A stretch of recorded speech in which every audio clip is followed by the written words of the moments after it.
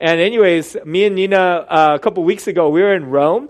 This is actually Paul's prison in Rome as he was under house arrest with sitting with in Luke's home. And so it was amazing to see the ginormous Roman statues, monuments, buildings, and then imagine Paul in chains waiting to sit in front of Caesar and give his appeal to him, but just kind of being there for years and not able to leave his home, not able to leave this home. One of the verses that really stuck out to me when you walk in, you see these different verses pinned on the wall. It says that even though I am in chains, the gospel is not chained. And that was really powerful. When you look outside of his house, there's another enormous Roman building kind of towering over you. It's so intimidating. And Paul, in the face of the greatest empire on earth during the time, was able to say that the real gospel and the real king is Jesus. And I just found that really encouraging. As we move into our text today, I want to spend a little longer in our discussion time. We're going to be talking about prayer. I think about Paul's prayer. He really wanted the emperor to be Christian. And during that time when he was under arrest, he appealed again and again throughout the court system because he was a Roman citizen. We kind of get that appeal process from them. So he would continue to appeal till he got to stand before the Roman emperor so that hopefully he could become Christian and the rest of the empire can become Christian. That was kind of his most desperate prayer, his long-term prayer for the Jews and the Roman Empire. And I wonder what we've been talking to God about, whether it's our personal life, our struggles, our family, or something in his kingdom. What are the most desperate and long-term prayers that have been happening in our hearts? And I want you to especially share 3 prayers if you have time, and start from the front and go down, or top and go down. What's something you've talked to God most about recently in your prayer life? Maybe something that's dominated your prayer life. What's a prayer that ended with disappointment? What was it about? How long did you pray? How did it end? And then thirdly, what's a prayer that God's answered? What was that about? How long did you pray for? And how did God answer it? Was it expected? And this is a great opportunity to meet someone new around you. It's going to be really awkward if they're sitting by themselves for like 7 minutes. So I would love for you to include someone, especially if you came as a couple, meet someone new. And then we'll give about 5 minutes to this. All right, go for it. Kelsey and Danielle are done, so I think we're ready to go. I just want to read this passage to you. This is from the Amplified Version. I'll tell you why a little bit later. But when I think about especially the prayers that felt disappointing, or the prayers that are ongoing and have been ongoing for years, there's almost this insult to the next passage we're going to read. Because it's so simplistic, and oftentimes it doesn't feel that simple. It says, ask and keep on asking, and it will be given to you. Seek and keep on seeking, and you will find. Knock and keep on knocking, and the door will be opened. For everyone who keeps on asking receives. Everyone who keeps on seeking finds. Everyone who keeps on knocking, it will be open. Or what man is there among you, if his son asks him for bread, will give him a stone, or he asks him for a fish, and he will give him a snake? I didn't bring a snake. I'm sorry. Mixed feelings about that. If you then, evil by nature as you are, know how to give good and advantageous gifts to your children, how much more will your Father who is in heaven, perfect as he is, give what is good and advantageous to those who keep on asking? I remember I was rock climbing. This is at Corona Del Mar, and I wasn't that strong of a climber yet, but it's about 25 feet in the air. And I got stuck. I don't know if you ever got stuck bouldering that high before, but when you get stuck, it just feels really scary. When you're moving and you know where you're going next, you're okay. You feel confident. Your muscles are holding out. But when you get stuck and you're like, I don't think I go up. I don't think I could go down. I remember just hanging there, and am I going to make it? Do I die here? And I really just asked the Lord to help me because there was these chills going up and down my spine. And there was a moment where I'm like, okay, if I just jump and land okay, I might not break both my legs. I made it, guys. I'm alive. Right? I made it. I didn't die. I'm not a clone. And so, I feel like some prayers just feel like that. There's one moment, it's black and white, whether God answers you or not, and then boom, all of a sudden you're okay. But so many other prayers don't feel that way. There's so many other prayers that we pray, that I've prayed, where it just kind of lingers, or the answer feels unclear, or we ask and we're not sure if we received. Here's a few of the prayers that I've prayed over the last few months. I've asked God for $12,000 more for our church. We looked at our budget in-house and outside giving, and we felt like we still wanted to bring in another staff position, but we couldn't project that our current budget would cover it. So I was like, God, would you give us $12,000? I pray for my volleyball friends often. I probably have like 50 volleyball friends now. Very popular on Huntington Beach. Many people ask me to play with them. And I'm pretty good at volleyball, but it's also about punctuality and personality, which I excel at. Anyways, oftentimes I'm asking the Lord that they would come to Renew, or that I would have an opportunity to share my faith with them. And this is my beautiful sister. Sorry, guys, she's taken with a boyfriend that I really like, finally. And she finished her nurse practitioner just recently, got to go to her graduation. But she would go into work a few years ago every day asking God that her boss would have a great day so that she wouldn't pick on the little people, which my sister was one of the little people.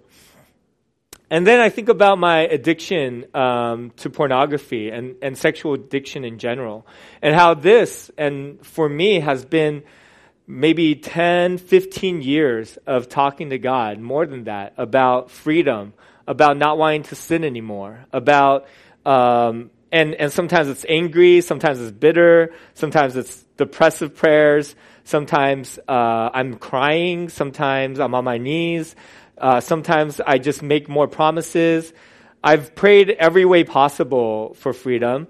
And I wonder what about your life feels sticky like that. Maybe you're wrestling with depression, anxiety, anorexia, greed.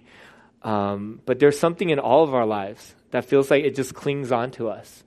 And we've prayed for 15 years and we're not sure how to move forward. Well, I'm going to go through this passage, and I hope that as we walk through some of these principles of prayer, it would give you hope in praying for prayers that have died. Some of them, I hope that today would be revived again. Some of the things you've given up on, you'll find hope in God again for. And so I'm actually going to go to the second part of this passage. It says, "Or what man is there among you who, if his son asks for bread, will give him a stone? Or if he asks for fish, will give him a snake? If you, then evil, sinful by nature as you are, know how to give good and advantageous gifts to your children, how much more will your Father who is in heaven, perfect as he is, give what is good and advantageous to those who keep on asking him?" I think when you just look at this first part of the passage, it can easily be misinterpreted. Ask and you'll receive, seek and you'll find. We've seen that be abused all of the time, or when we understand it in a way that is shallow, can leave us disappointed and even doubting the goodness of God or the truth of Scripture. So you have preachers who say, hey, name it and claim it. If you want a car, pray for it enough. If you want a big house or a jet, pray for it enough. And the passage says, ask and you'll receive. Well, that's not a good interpretation of the text. It doesn't keep the whole context in mind. So here, why I go to verse 9 to 12 or 11 is because there's a context to this passage, and I think it's fleshed out well here. The first context, as we think about asking and knocking and seeking, is that we're doing it relationally. The analogy is between a father and son. giving good gifts. And he takes that analogy and he says, I'm your father. If you've ever felt used, if you ever felt like someone asked you for something inappropriate, it's probably because you didn't have a relationship with that person. They were trying to sell you on something, or they were trying to use you. They were asking something above and beyond the relationship that they had with you. But when Liam asked me for something, I'm like, I'm ready to give you the world, right? Because I love you so much. When I ask a close friend for something, or when my mom or my sister or my wife asks me of something, it feels very natural and easy because I'm in relationship with them. And also the primary motivation for which God is answering your prayers is because he wants a deeper relationship with you. Oftentimes when we go to the Lord, we can, in our early parts of our faith, we're not building a relationship with our Father that's couched in love and trust, that's couched in maturing in who he is and who we are in him. You know, when we first start our relationship with God, it's really easy to go to him as a genie, where we're the master, and he's supposed to grant us wishes. Or go to him as an idol, where their only function is for us to ask them for stuff. When we go to the Lord, is there what we ask, but is why we ask and the process in which we ask so that we love him more and so that we experience his love? Or are we just going after stuff? Are we fixated on the Father, or are we fixated on that one thing we really want? In the context of us praying and asking, which he encourages and desires us to do, he's saying it's about the relationship. The second thing I want to point out is that God says that he wants to, as a father, give us what's good and advantageous. And oftentimes, the way we define good is very different from the way God defines good. And so do we trust him to define good for us? You know, as we go through the Sermon on the Mount, we should be floored over and over again by what good actually is. And it should bring us to our knees in prayer. So when we look at this prayer, this ask and receive, this seek and find, so much of it should be brought into the context of, God, change my heart so I stop lusting. Change my heart so I could live an authentic life. Change my heart so ultimately you're my master and not this girl or this guy or money or a career. And so we're reading the Sermon on the Mount and we're asking to be someone who've received mercy so that they can give mercy, who can be a peacemaker. And we say, God, we're not able to do any of these things. And now we come to him asking for those good things in our life, for those things that would transform our very soul. And we trust him for the good things when we think about it in even the most concrete and circumstantial ways, whether it's finding a girlfriend or a wife or a husband or getting promoted in a job or asking direction in terms of purpose, right? So the most simple example is how many times God did not answer my prayer because what I thought was good and what God thought was good was different. I've asked to marry probably 50 to 100 women, right? I remember this girl in second grade. No. She was in preschool. Her name was Allison. And I said, God, she's going to be my wife and we're going to have 2 sons because my name ends with son, Wilson, and her name ends with son, Allison. And then I kissed her and I got a note home. And I prayed for probably 1 or 2 women ever since preschool that I thought was going to be my wife. Sometimes I would pray for multiple at a time, which doesn't make sense. And God, by his grace, didn't answer any of those prayers so that I could meet Nina, who I actually married, right? So how many are we willing to allow him to define good in our lives? Or are we just fixated on that one thing? And Ben Lee pointed this out to me. I really appreciated his insight. It says, if your son asks you for bread, will you give him a stone? And what he said was that we trust the Lord to not give us evil. But it also doesn't say that he'll receive bread or a fish, right? It doesn't say that when the son, even in the analogy, asks for bread, will he give him a stone? Of course he won't give him a stone, but he also might not give him bread. He might give him something better, something more nutritious, something that he needs in this moment. So when we go to the Lord, have we grown in our faith where it's not this binary thing of whether God gives me exactly what I want or not, but it's this relational thing. It's this journey thing. It's this open-handed, I want this, but I trust you. Hold my hand, walk me forward, and ultimately my desires, my hopes, my requests rests in the Father and not this specific girl named Allison that I swore I would marry in preschool, right? So is our request couched in relationship with an open hand, allowing the Lord to determine what is good and advantageous for us? And then we can go and apply a lot of these principles. So while we're looking at the Amplified Version, there's different translations with different goals in mind. One sect of translation wants to do a word-by-word translation, flip from Greek to English in the most accurate way. The second idea of translation is thought for thought. So they'll take a paragraph of the Greek and then they'll translate all of it kind of in one go to get the thought that the author was trying to communicate. And the third is a paraphrase, right? So it's kind of like, what's the big thought? And let me write it in the most contemporary language possible. Each one of them have its own value. For the Amplified Version, which I'm starting to enjoy a lot, it's a word-for-word translation, and it's as far as I know, our most modern word-for-word translation. The ESV and the American Standard tries to do the same thing, but this one is the most modern. And what it does here is, if you look at the NIV, it will say, ask and it will be given to you. But in the Greek, ask is actually a perfect imperative, perfect present imperative, which means that there's this continuation of asking. It's saying don't just ask once, ask as a lifestyle, seek as a lifestyle, continue to knock. And so what the Bible is saying is that, what God is saying is that don't give up in the way that you are asking and seeking and knocking. Don't have an end date to it.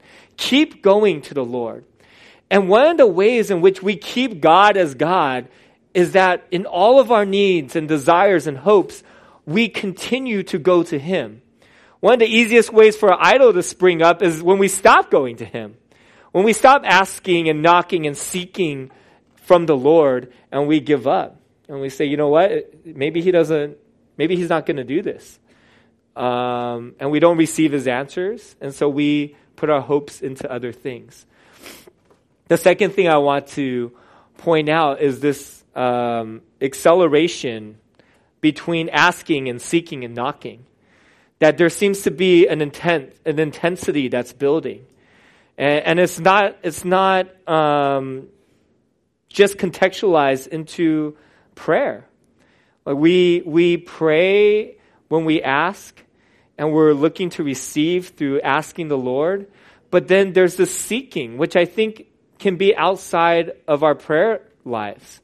It's this walking around with an expectation that God is moving, that His hand is at work, that He's going to answer. And are we looking for His hand answering? There's times in my life where I've prayed and God's answered, but I'm still with my eyes closed metaphorically in prayer.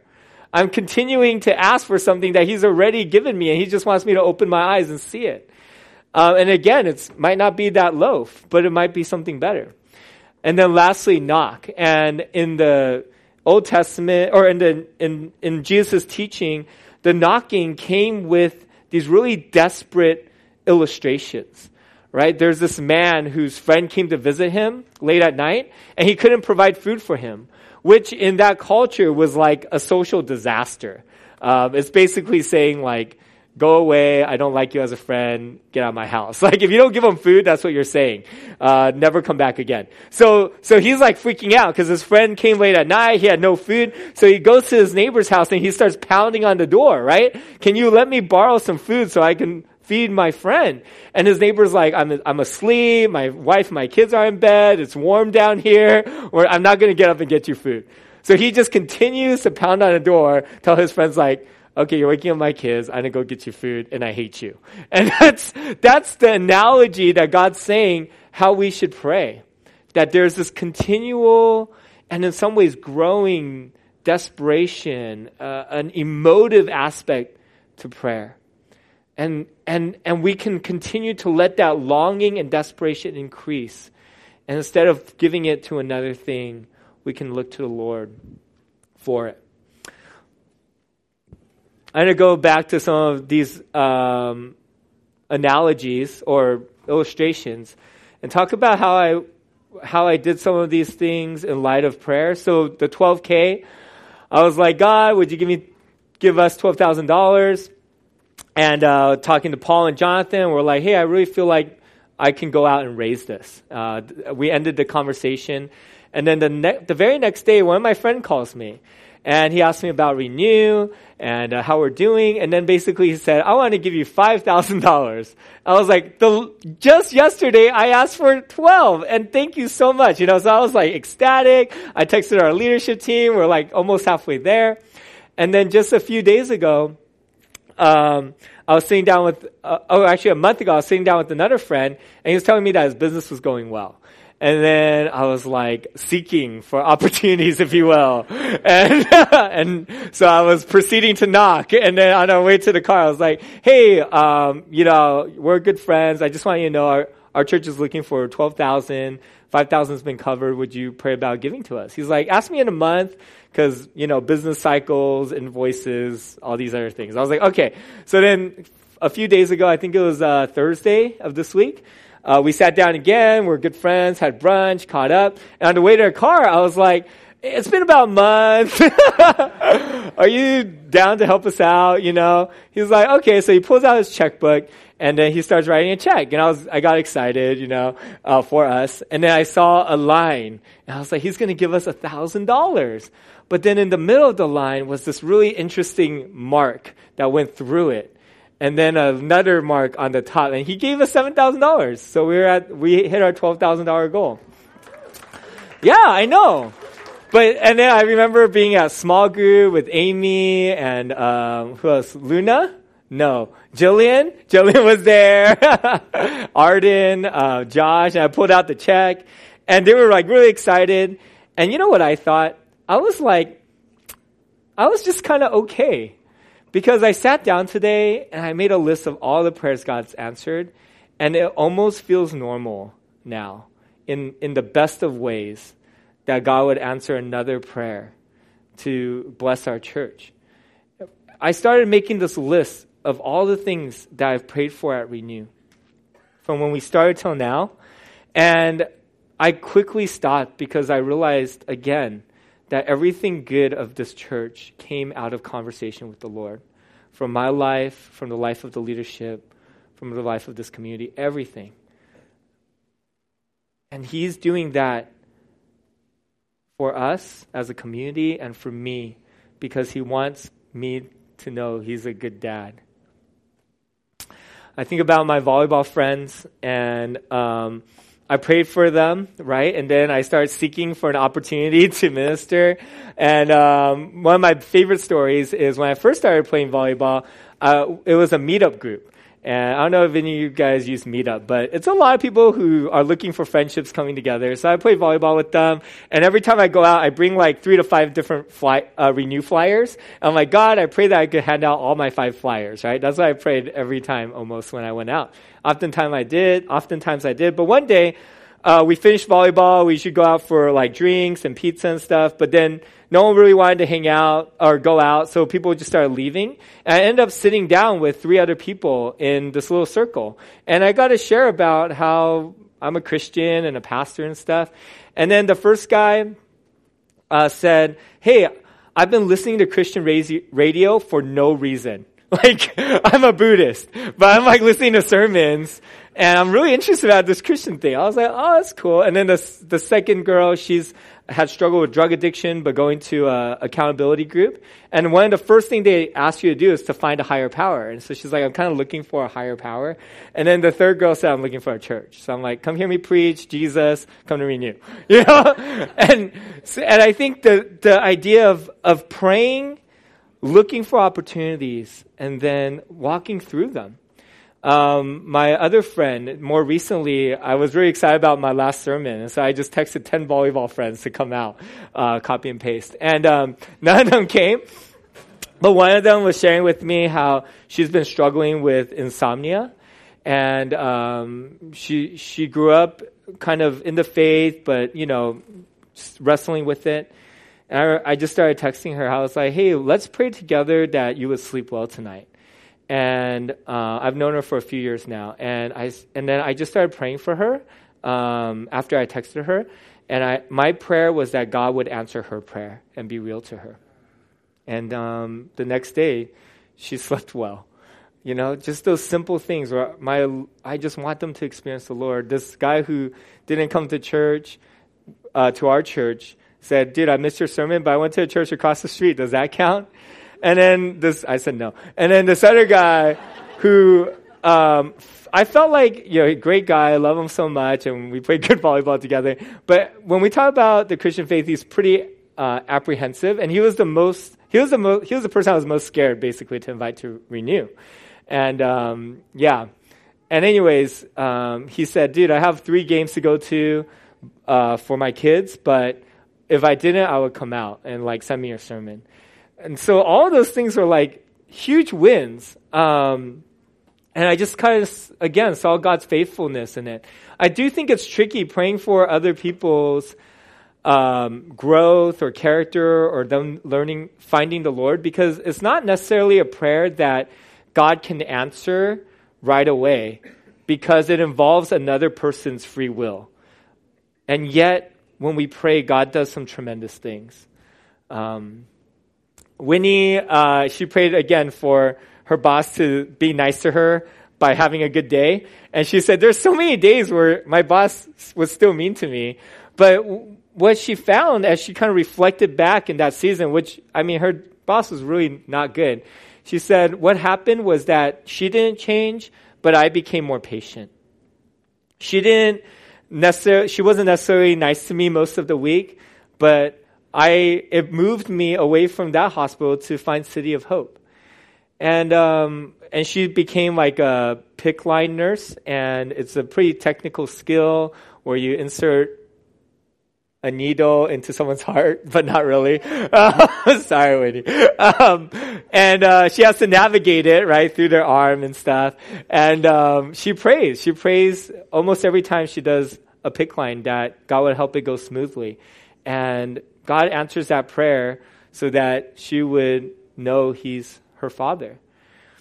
And then I think about my journey in sexual addiction and seeing a bunch of freedom, and yet knowing that I still struggle there, you know? And even this morning, like, I didn't pay net nanny, so the whole thing came down, and I wasn't aware of it. So I was on a site that I know is blocked, and it wasn't like a bad site, but I just block it kind of preemptively. I'm like, oh my God, it's on. And then I was like, why isn't this on? And then I was like freaking out, and then all the temptation came, and I was like, but I have to preach in 2 hours, you know? And then I was like, I'm gonna fight and win. And by God's grace, I didn't fall. And that was like a big win, right?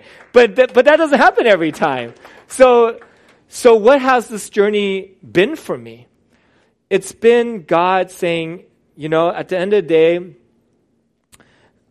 I'm going to deliver you in 15 years, because in these 15 years, in these 20 years, in these maybe 30 years, I'll teach you that it's not about you just stopping sin.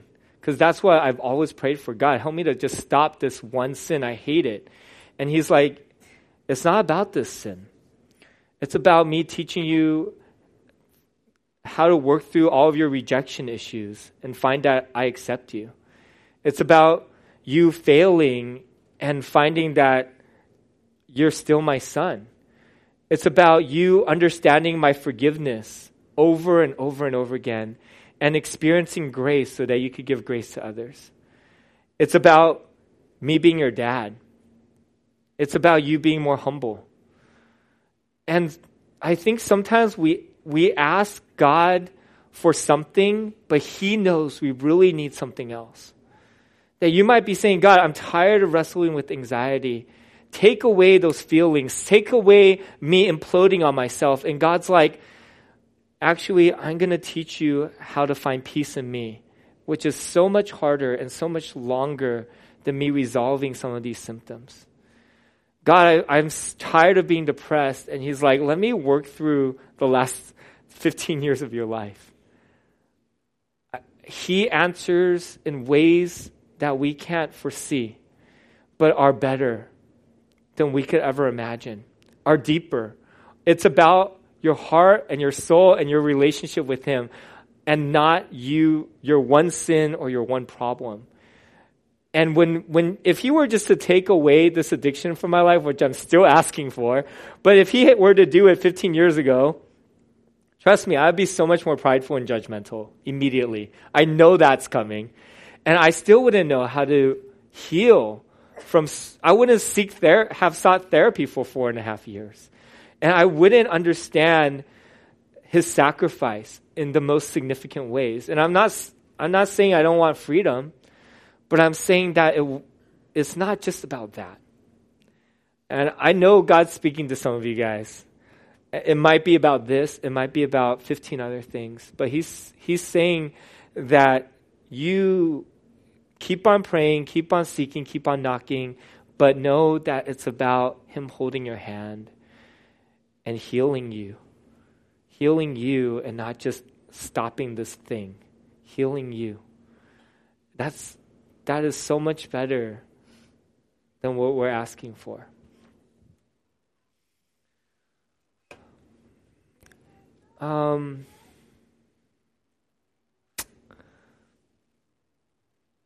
I'm going to stop and pray, and then I'm going to share one more thing, and then we'll pray for each other. God, I just feel your presence here, and so I just want to extend a prayer to my brothers and sisters who have given up on something really deep and maybe feel like you're not going to deliver them or heal them or they can't stop. And so right now, in Jesus' name, I just break those lies, and I ask, Lord, that your tender arm would come around them and that you would show them that you're still there. You haven't gone anywhere. And that you want to keep walking forward and that you'll always be there. And I hope that some way today, when they pray again for that one thing, that it wouldn't be about that thing just disappearing from their life, but it would be about looking up at their dad, saying, would you hold my hand? Would you heal me in deeper ways than this thing is about? And would I believe and know that you're still with me, you still love me, and you still forgive me? So I just pray that over my brothers and sisters in Jesus' name.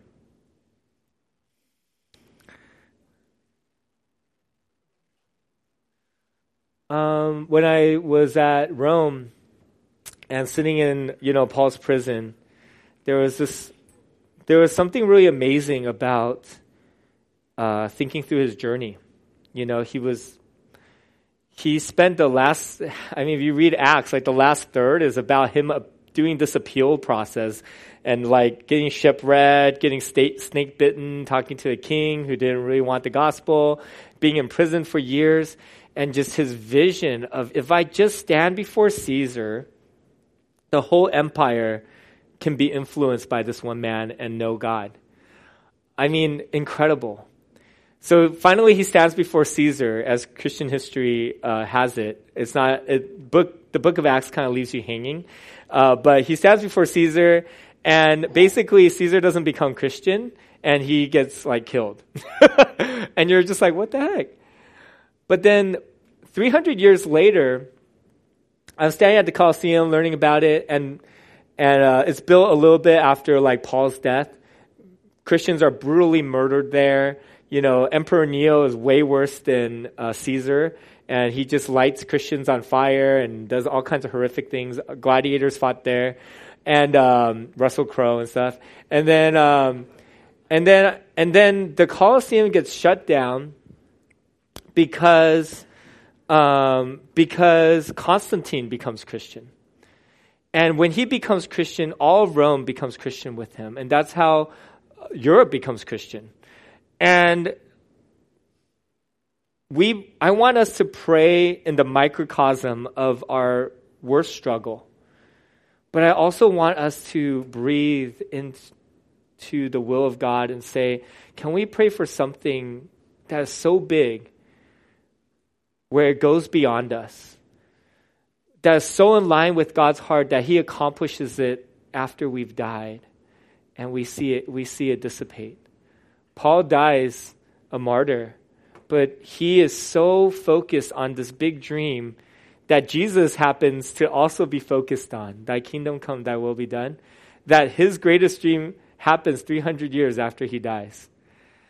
When I think about your greatest dreams and your biggest prayers beyond yourself, I get excited about that too. Sin kind of muddles our vision for great dreams. But when I think about our short time at Nepal with the Changs, and yet, man, God's moving there beyond, with you there and beyond you, right? When God moved in Rome and led the whole nation to Christ, or when we fight for people with special needs, or people who are foster kids looking for a home, or the homeless. We pray thy kingdom come, and there's this great hope now and in the new earth that his kingdom will come. And everyone with special needs will have all of their needs met. That everyone who are orphaned will have a family in Christ, and everyone who is homeless will have a home.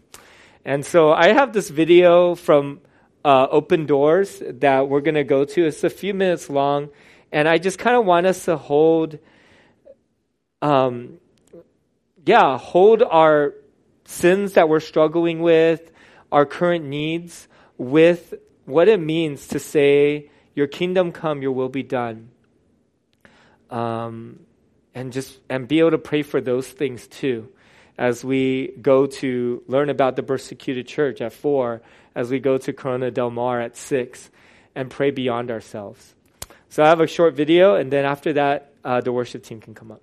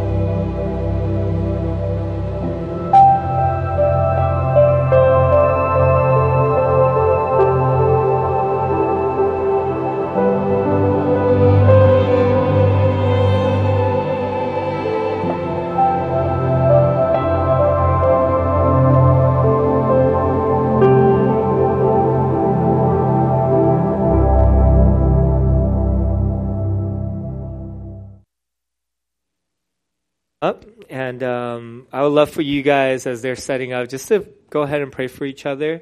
I hope that as we reflected on some of the things we're praying about now, some of the things that we prayed for but stopped praying for, that maybe something in the sermon will shift the way you pray right now. And that's what I hope you can do with each other, that you would just jump straight into that same prayer you prayed 100 times, that same thing you talked to God about this morning, but maybe something about Scripture would have shifted it, and you can pray that out. And then as we take communion, I would love for us again to remember the death of Christ for our sins, and to say, Jesus, in you we have new life, in you we have bigger dreams, in you we desire the gospel to go through the whole earth. And what is the dreams that God might start laying on your heart that would go beyond your life, and that will be accomplished because it's His dream too. So I hope that in our communion time we would pray about that. All right, thanks everyone.